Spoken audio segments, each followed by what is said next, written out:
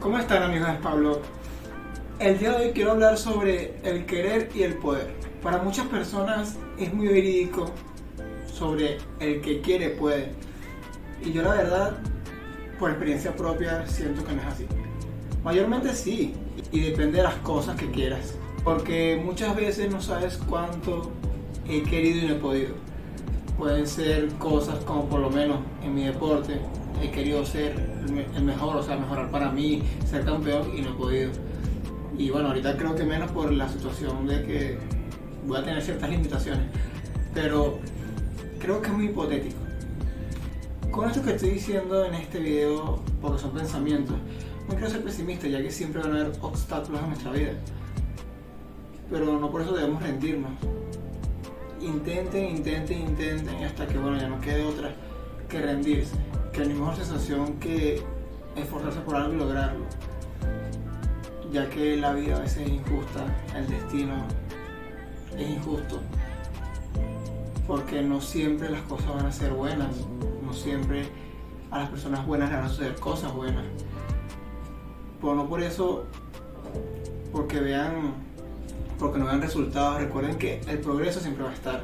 Si tú quieres cambiar como persona, puedes hacerlo, aunque no notes un gran cambio, pero siempre tienes que concentrarte en las pequeñas cosas para ver que estás avanzando, y eso te va a motivar a seguir y a seguir y a seguir. Resumiendo, hay muchas cosas que queremos y no podemos hacer. Claro, también muchas de ellas es fácil decir quiero y puedo.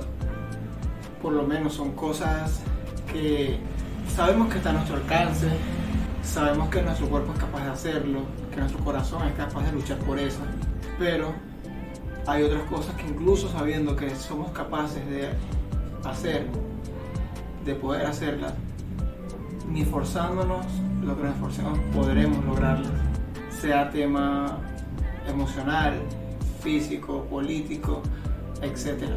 Y la realidad de esto es bastante difícil, porque siempre hemos tenido en la mente sobre que el que quiere puede, y muchas veces, como les dije, puede ser verdad. Pero realmente siento que mientras más vas creciendo, más te van sucediendo cosas, te das cuenta que no es así. Recuerden que las cosas pequeñas hacen una gran diferencia en nosotros y en cualquier persona o en cualquier lugar. Y bueno, sin más nada que decirles, solamente tenía este pensamiento y déjenme en los comentarios qué piensan sobre esto. La verdad es un tema bastante complicado de ver. El que quiere puede. ¿Y por qué, si tanto quiero, no puedo? Ahí está la pregunta. ¿Por qué?